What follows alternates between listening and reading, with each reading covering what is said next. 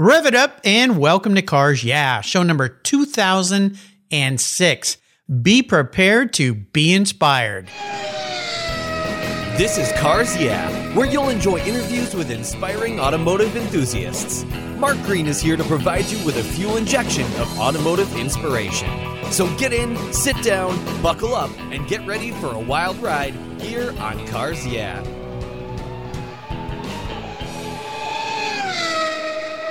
Hello, inspiring automotive enthusiasts, and welcome to Cars Yeah. Today I'm in Kona, Hawaii. What a beautiful place to be in the middle of winter with a very special guest by the name of Cameron Healy, who just came in from a little surf session. Cameron, welcome to Cars Yeah. Do you have it in gear, and are you ready to release the clutch? I'm ready to release the clutch, Mark. Well, good. Well, we'll pull a little seaweed out of your ears and talk cars now. What a wonderful place to be in the middle of winter in the Hawaiian Islands. I'm very, very jealous because having grown up on the ocean and surfing, that sounds like a nice way to spend a winter's day. But before I give you a proper introduction, and we're going to be talking about race cars and old cars today, what's one little thing that maybe people may not know about you, Cameron, other than you like to get out on the water? Yeah, good question, Mark. I think one thing that comes to mind that goes back a few decades, but I spent my 20s and 30s as a yoga teacher and living in a yoga community, and it's kind of where I learned through those disciplines, learned focus and how to kind of invest as part of a community, which I built a business for, the first one that I'd ever done, but learned some values around how you do a business, around community and human respect and investing in the environment and the community you do business with, and then also how you operate a productive and profitable enterprise. That's kind of where I, got my self-training, if you will, back in the 70s and early 70s and 80s, early 80s. I love this. So many different great aspects, helping communities, taking care of yourself, your inner self, your physical self, and figuring out a way to launch a lifelong career of success that you've done. But today we're going to talk about cars because that's been a big part of your life as well. So let me give you a proper introduction. Cameron Healy is a 71-year-old entrepreneur who's founded several companies over his 50-year career. He splits his time between Portland, Oregon and Kona, Hawaii. Now you know why he's in Kona right now in the wintertime. And he operates a nonprofit foundation that provides scholarships, grants, and invests in people, community projects in Oregon and Hawaii, believing in the importance of having a positive impact and giving back to the communities that have supported one's success. Having been infected at the age of 15 with a deep passion for all things Porsche, Cameron is a historic racer, a car collector, a researcher, a writer, and enthusiast for motorsports history with a passionate focus on the Porsche marque. He worked closely over a period of 7 years with Rod Emery of Emery Motorsports, acquiring, restoring, and researching what was ultimately proven to be Porsche's first ever entry and class winner at Le Mans back in 1951. How cool is that? We'll be back in just a minute to talk with Cameron some more, but we're going to put our feet in the sand for a second while you listen to our sponsors, and we'll be right back.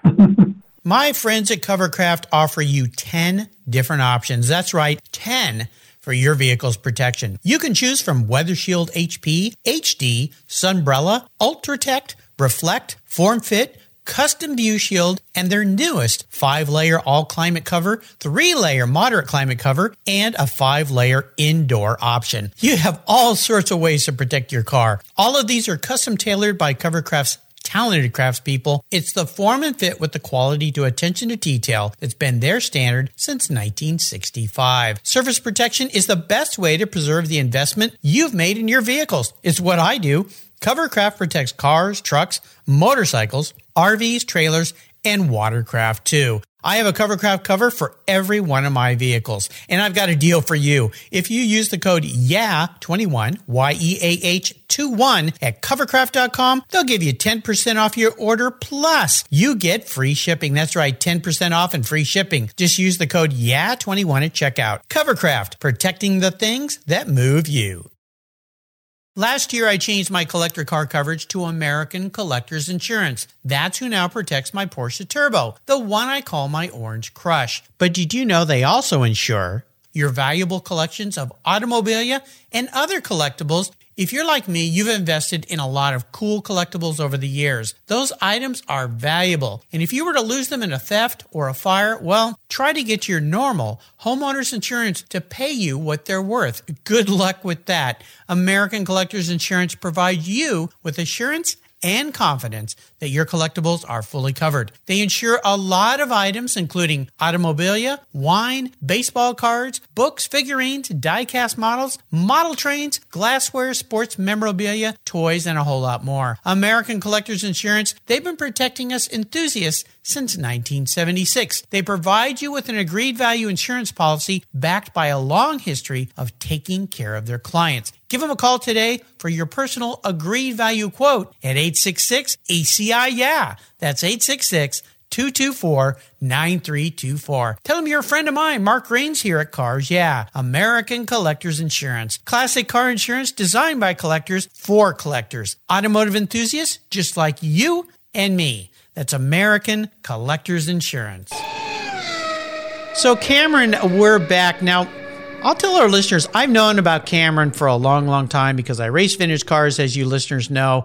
He ran up here in the Pacific Raceway many times, the Sovereign Group and other racetracks up and down the West Coast. And I always looked to Cameron as, oh man, that's the guy I want to be. He's driving old Porsches and some very spectacular old Porsches. Let's start with this car that you did a lot of research with Rod, because Rod's been a guest on the show a couple times here. I've known about Rod and his dad, of course, Gary, and the old Porsches they restore for many, many years. And last time I was at Rod's shop, your car was there, and I said, tell me about this car. Incredible history. So let's talk a little bit about this, because my understanding, and correct me if I'm wrong, is when you first acquired this, you weren't really sure that it was the car that it was. Is that right? Yeah. I originally crossed paths with that car, the 1993 Monterey Historics is what it was called then. It had been campaigned at the Monterey Historics from 1982 when the owner had restored it right up till 2009, and he passed away, sadly, a few weeks later. I just stumbled on the car. It had been turned into, originally was a coupe, a 356 aluminum Gamoon coupe that, Porsche, when they had their invite to go to 1951 Le Mans, they prepared 4 cars, basically, with the idea of bringing 2 cars. And by the time the green flag dropped for the start on June 23rd, 1951, they only had 1 car because the other car had crashed out in night practice. So anyway, that's a whole story, but it was a coupe and it did well at the first Le Mans for Porsche. It was in the Liège-Rome-Liège endurance race and did well with that, with a sister car. And then it was shipped to the U.S. along with 2 other of the aluminum cars and went into the hands of a gentleman named John von Neumann, I guess is proper pronunciation, who became the first California distributor for Porsche. And he raced it for the year of 1952. And he only raced it as a coupe twice and then cut the top off and made it into a roadster, made it lighter. And then the car went through a whole series of owners and became a used up, car that was kind of no longer relevant in the late 50s. It ended up in a person's hands named Chuck Forge. Chuck was a young, early HP engineer in Palo Alto, and I think 1957 is when he bought the car. And he owned that car from 1957 to 2009. Wow. He kept it as a roadster. And he was a racer, a CCA racer. He had other cars, very much of a Porsche guy. But he restored the car for the 1982 Monterey Historics because that was going to be the first year of the Porsche mark was going to be featured. So it was a little red roadster, and by 1993 I stumbled on it, and every time I was there every year I would always stop by and say hi to Chuck and chat with him. And in 2009 was coincidentally another Porsche featured year, the Monterey Historics, and I stopped by as usual and talked to Chuck for, a few minutes. He was late 70s, and I'd never seen a 1949 Porsche before, aluminum Porsche, and when I saw it in 93, and I was always fascinated by it. For the first time, I wanted to say to him, if you ever, are interested in selling it, I'd be interested in talking to you.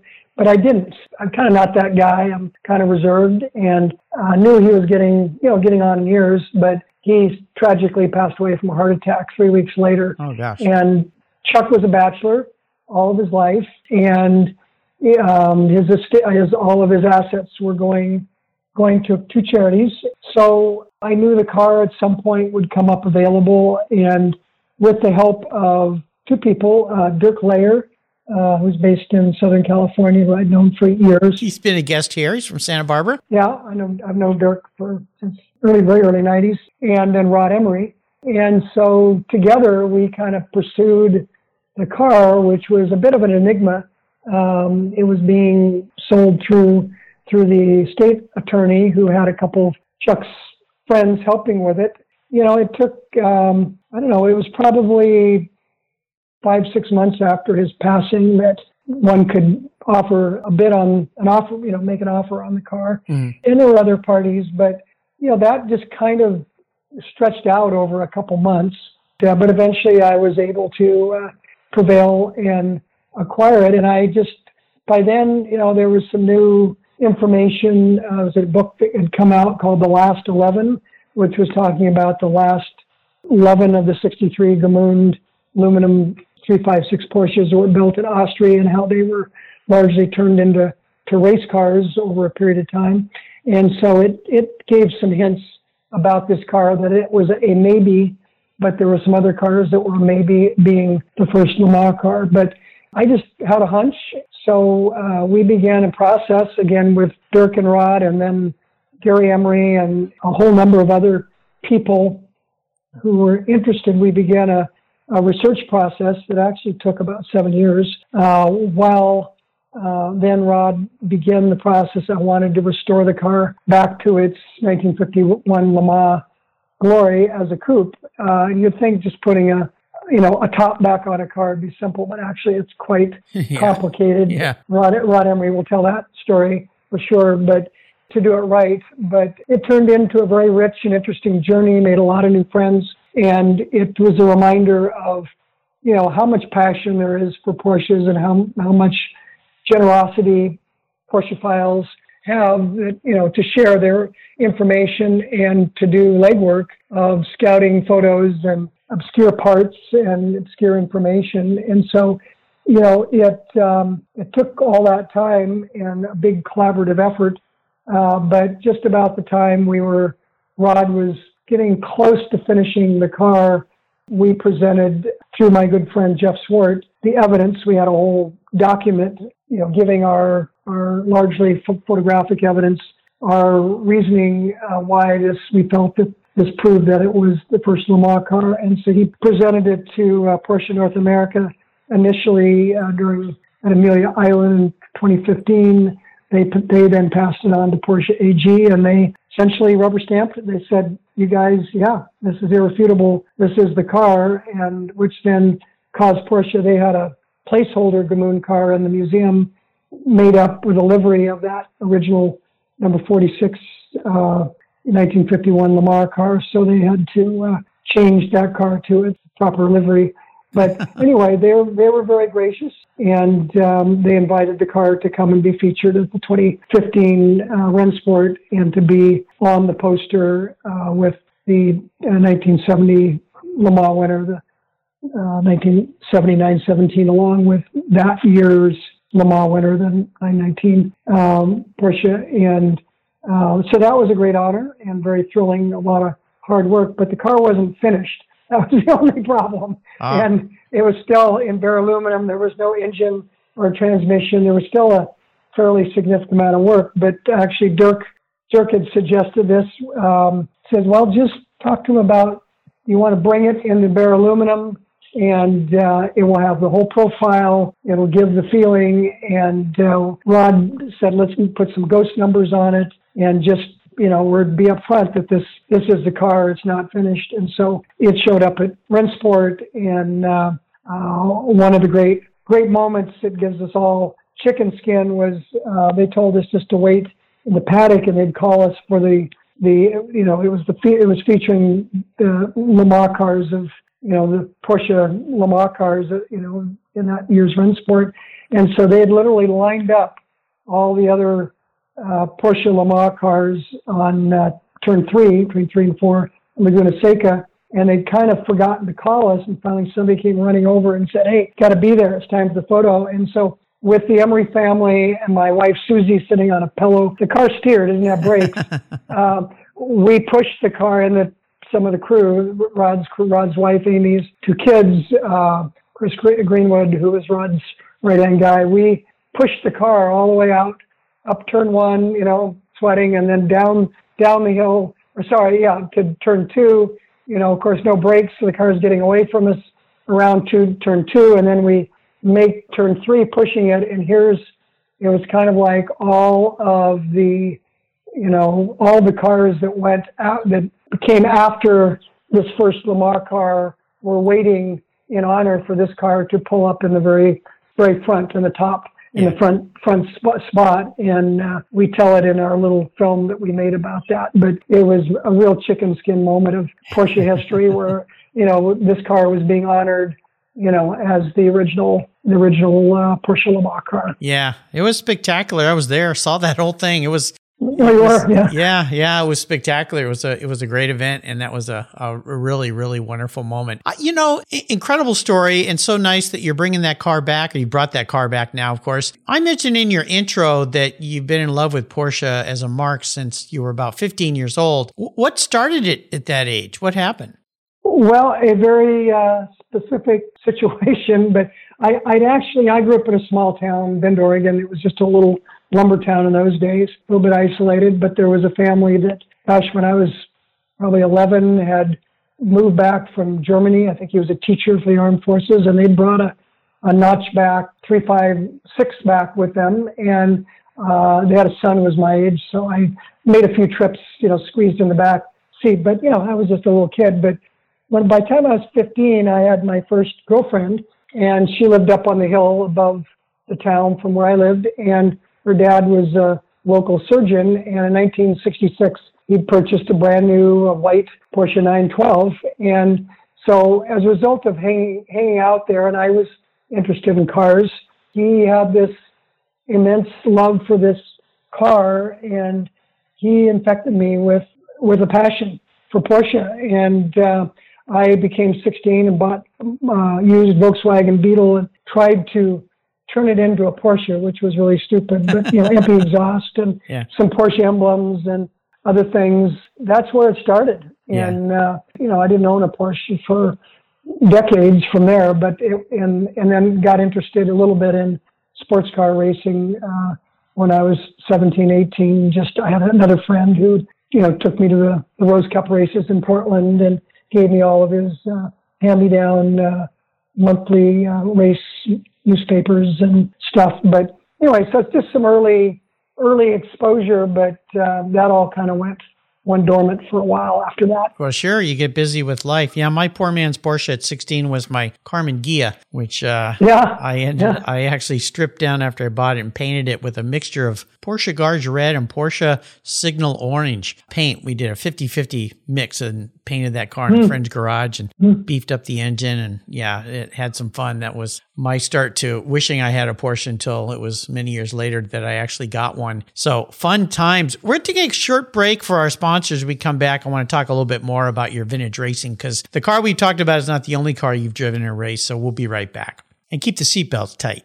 I've teamed up with AutoGeek because, well, they've been the leading source of auto detailing products, accessories for more than 20 years. Their Pinnacle Sovereign Paste Wax is specially formulated from Brazilian carnauba wax. It's easy to apply on any paint surface and provides that warm glow that we love, especially me on my vehicles. You're going to love it too. A favorite of car shows countrywide, Pinnacle Sovereign Paste Wax from AutoGeek wipes on easily, requires no drying time, is easy to remove, and provides up to 90 days of protection against against damaging environmental contaminants. This wax is designed to exceed the standards of the most discriminating enthusiasts and collectors. Go to autogeek.net to get yours for the best product selection on the internet today, along with their very skilled technical support. Autogeek.net. That's where I go for all my detailing needs. That's autogeek.net. I've discovered Linkage. It's a new quarterly publication and website that covers the automotive market, driving, restoring, collecting, and discovering your passion for motor vehicles. Linkage is about experiences, opinions, and values.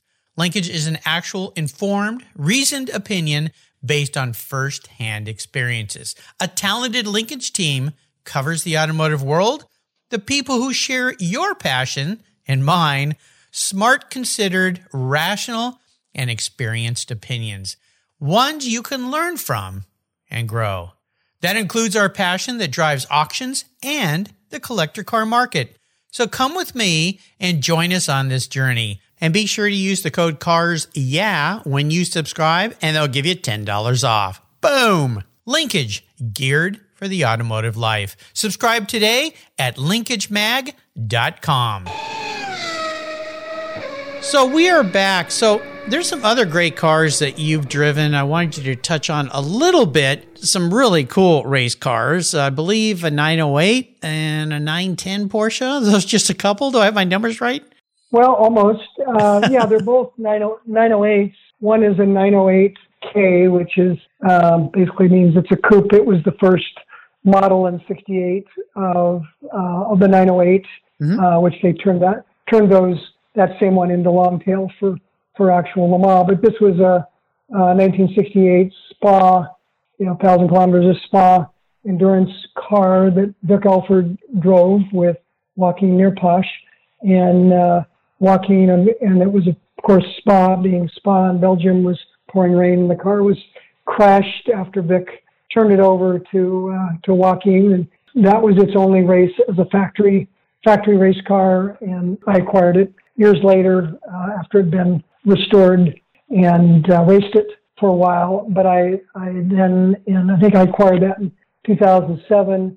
In 2011, after racing with Brian Redmond driving the Revs Institute Gulf-colored 908-3 and watching how nimble and fast that car was, of course, being well driven, I had the opportunity to purchase a factory, 1970 former factory 908-3, also driven by Vic Elford at the Targa Florio. Cool. Yeah, I still presently campaign that car. The 908K is in beautiful condition, and it sits in my shop and does car events and exhibition laps on occasions. Oh, yeah, those cars are just killer. I mean, they're so cool. I mean, yeah, must be really, really fun. You've had a lot of great cars, Cameron, and I wondered if there's one that really stands out for you as most special. And if so, what car is that? And maybe tell us a little story about it.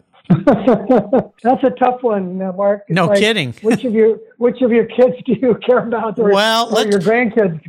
Yeah. We'll just say the car that is only listening today.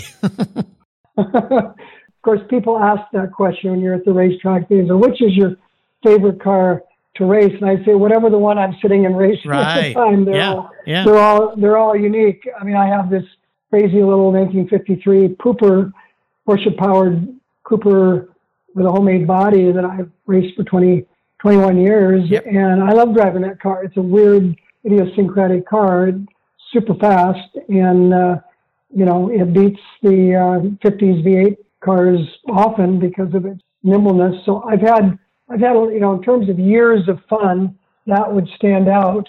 And then, kind of shifting over to the off-road world, I got introduced to that through Jeff Gamroth of Rothsport Racing in Portland, where he convinced me to buy into a car that he was preparing, two cars for the 50th anniversary of the Nora Baja 1000 race. Yeah. And he wanted to take a team of two cars with a crew and see if we could finish with production-based 911s that had been built up for off roads. I'm kind of a sucker for these kinds of challenges, and so I signed up for it and literally bought into it. And Jeff Swart agreed to be my co-driver because we co-drive my 911 RSR and other on track racing sometimes. But anyway, he'd done the Baja 1000 4 times, and one time with Paul Newman, kind of mentoring Paul in off-road racing. So I figured,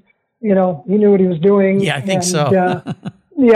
Not to mention his Pikes Peak records on gravel and pavement. Yeah. We had a great experience. We got stuck a lot in the silt. We were a little bit low, and our angle of attack was a little bit abrupt. And I think we came back with a third place trophy in class and learned a lot. And then the car is a 1989 964 based Porsche, originally a C4 all-wheel drive, but Jeff and team converted back to two-wheel drive.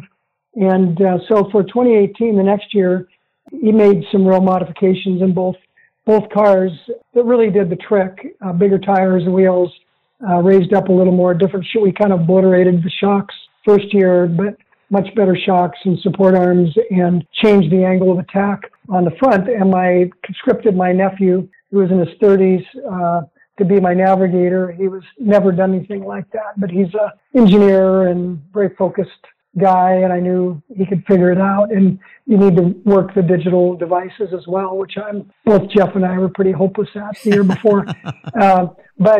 Anyway, we just had a kind of a blessed 1,000-mile run.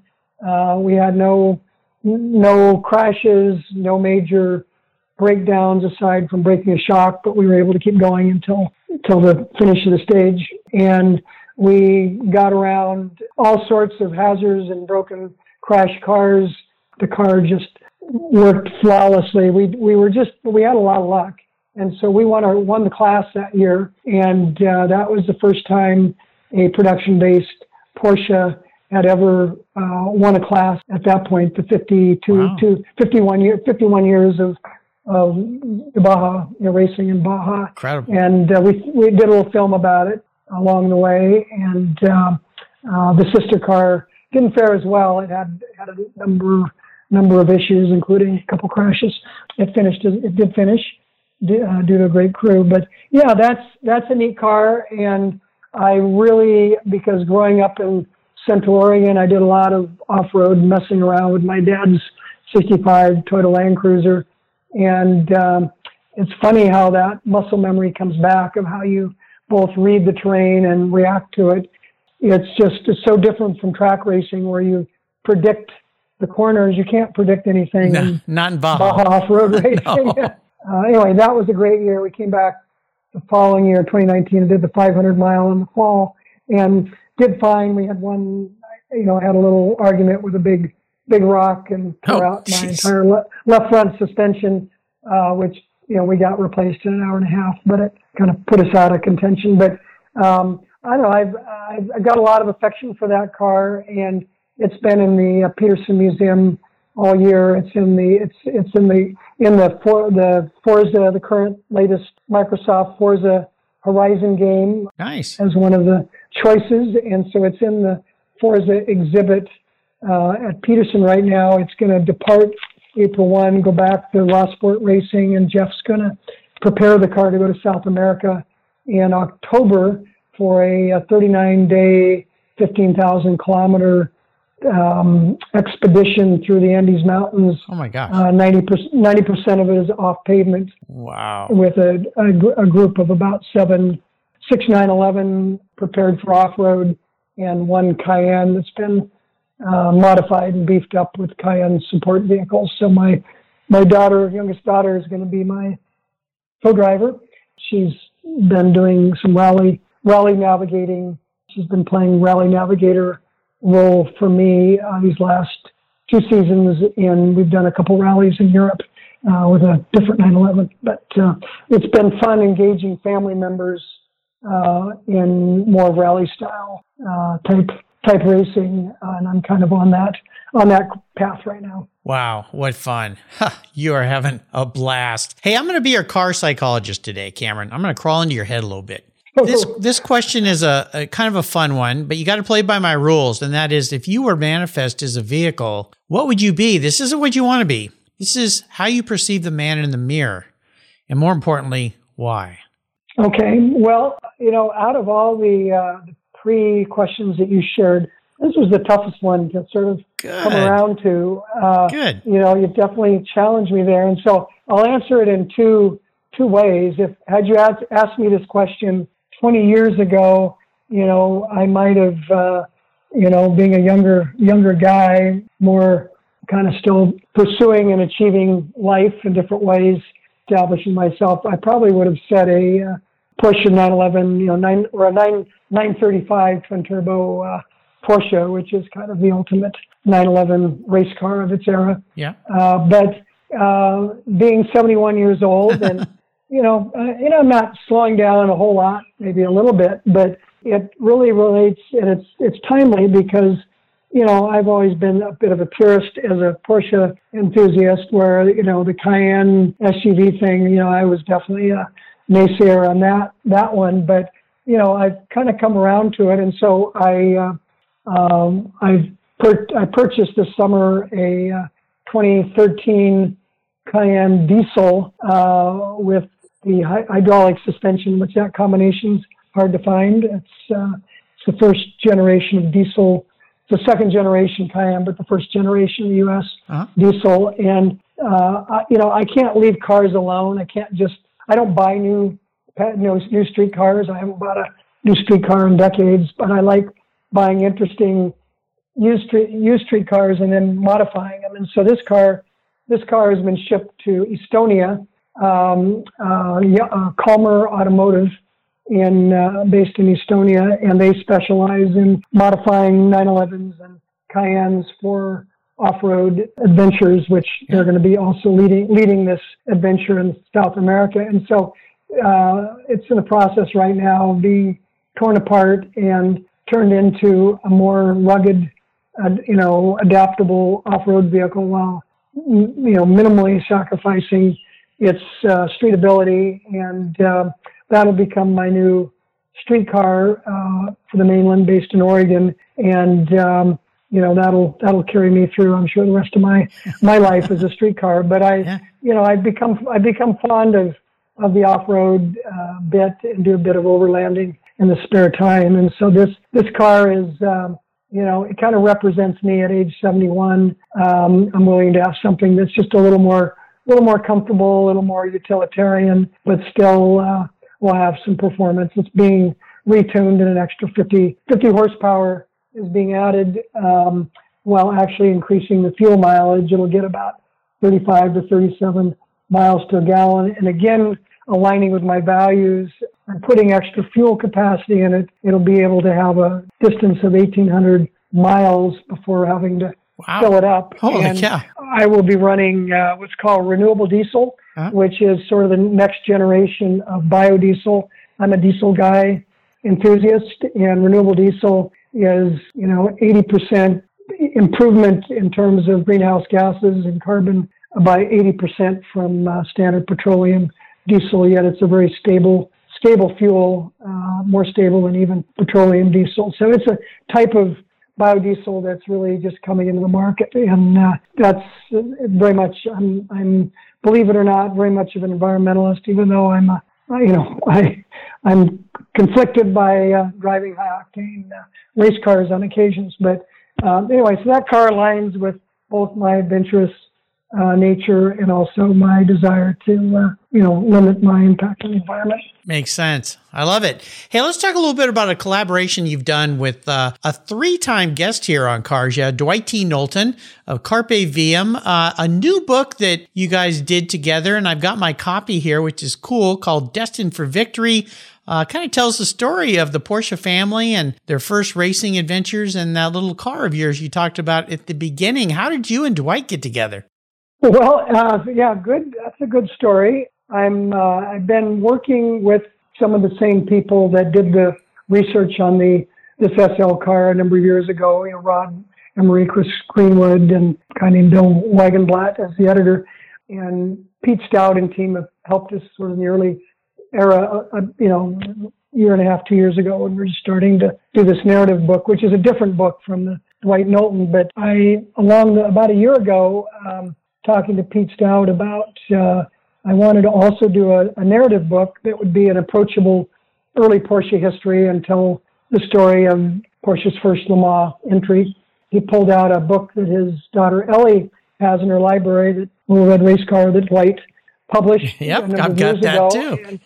and he said, this guy does a great job. And so I cold called Dwight exactly a year ago in January. And I said, hey, Dwight, I just told him who I was and my interest, and how about we partner on a book, and I'll help with the narrative, and we'll work together. And he jumped right on it. He was ready to do his fourth book, and he already had T-shirts he was selling. He's already done designs of this, number 46 Le Mans car, and had a great passion for it. And so we had a blast working together over this past year.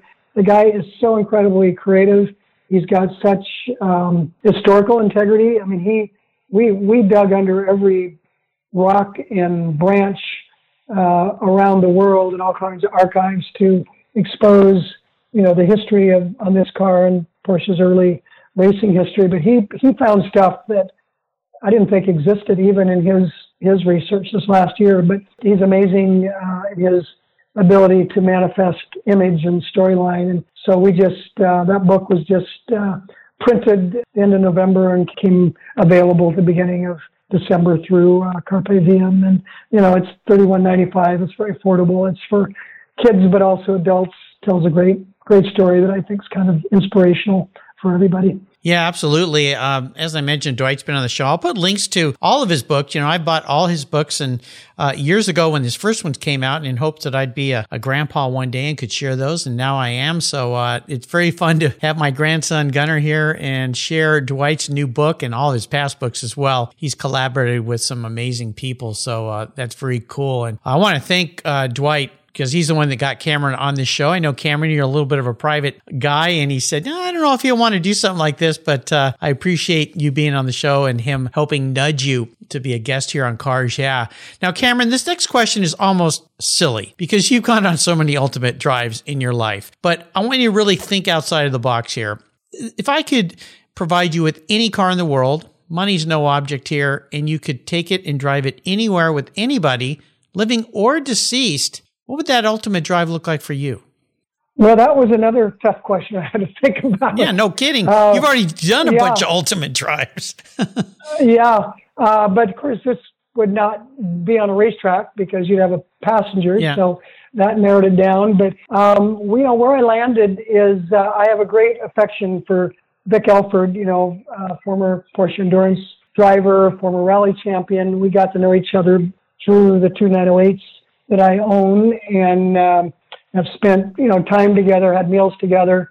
And Vic is a big, he was the one that took a short wheelbase Porsche 911 and proved that they could be an effective rally car, even when Porsche factory wouldn't even give them a car because they didn't think they were suitable rally cars. He has a great affection for those early 911s. So I would like to spend a day in the French Alps in a 1964 Porsche 911, which is, the 911 in its most pure, basic, simple form. I happen to own one and love driving it, but I would love to drive through the French Alps with Vic, be really happy to be a passenger and take some tips and just listen to his stories. Yeah. And then maybe stop for lunch at a, little mountain,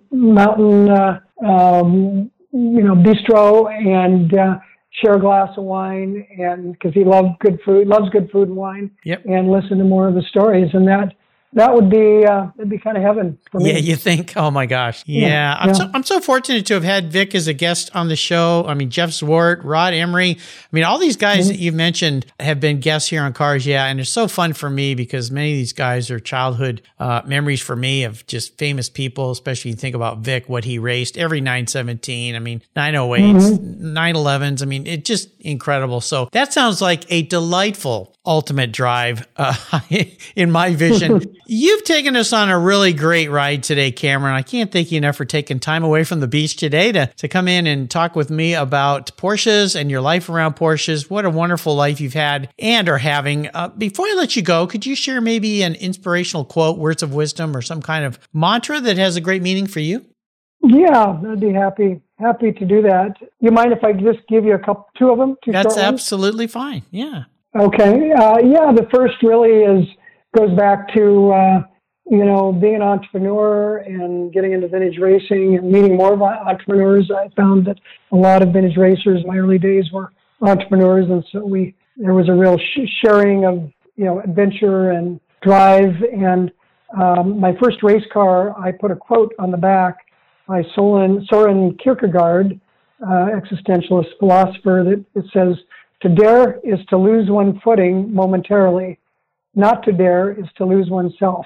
Yeah, I love that one. So it's a little quote about, willingness to take risk and enjoy the rewards of that. But really on a bigger, kind of broader scale, this is Marcus Aurelius, one of the, philosophers from ancient Rome. He was a Roman ruler. He was of the Stoicism philosophy. I love that guy. Yeah. Yeah. And so this is really just a good quote about life. It says, "Pass through this brief patch of time in harmony with nature and come to your final resting place gracefully, just as a ripened olive might drop, praising the earth that nourished it and grateful to the tree that gave it growth." Yeah. I love his quotes. Many of his writings. Stoicism is a great one. I've written a couple blogs here at Cars Yeah about that. And of course, Kierkegaard and to dare is to lose one's footings. It's both great quotes. Great ways to go into this new year, listeners. Cameron, hey, thanks for taking time to share your inspiration and your passion for cars. My listeners know I'm a Porsche fanatic, so to get to talk to you about old Porsches is what a nice way to spend an afternoon. Until you and I talk again, my friend, I'll see you down the road.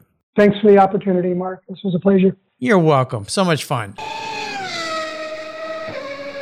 Being a professional automotive technician today requires an understanding of technology, computers, and electrical systems that are highly advanced and very complex. Cars Yeah is pleased to support TechForce Foundation. It's one of our charities of choice, and its efforts to help young people pursue the technical education and careers as automotive techs. Through scholarships, grants, and good old-fashioned hands-on experience with cars, trucks, boats, and more, TechForce and Cars Yeah are working to connect young people with viable careers in the automotive sector. Join us by visiting techforce.org today. Thank you so much for joining us on today's ride here at Cars Yeah. Drive on over to carsyeah.com to find show notes and inspiring automotive fun. Download your free copy of Filler Up, a fun book filled with gorgeous photographs of fuel filler fun, including quotes from more inspiring automotive enthusiasts. Download your copy today, and we'll see you next time on Cars Yeah.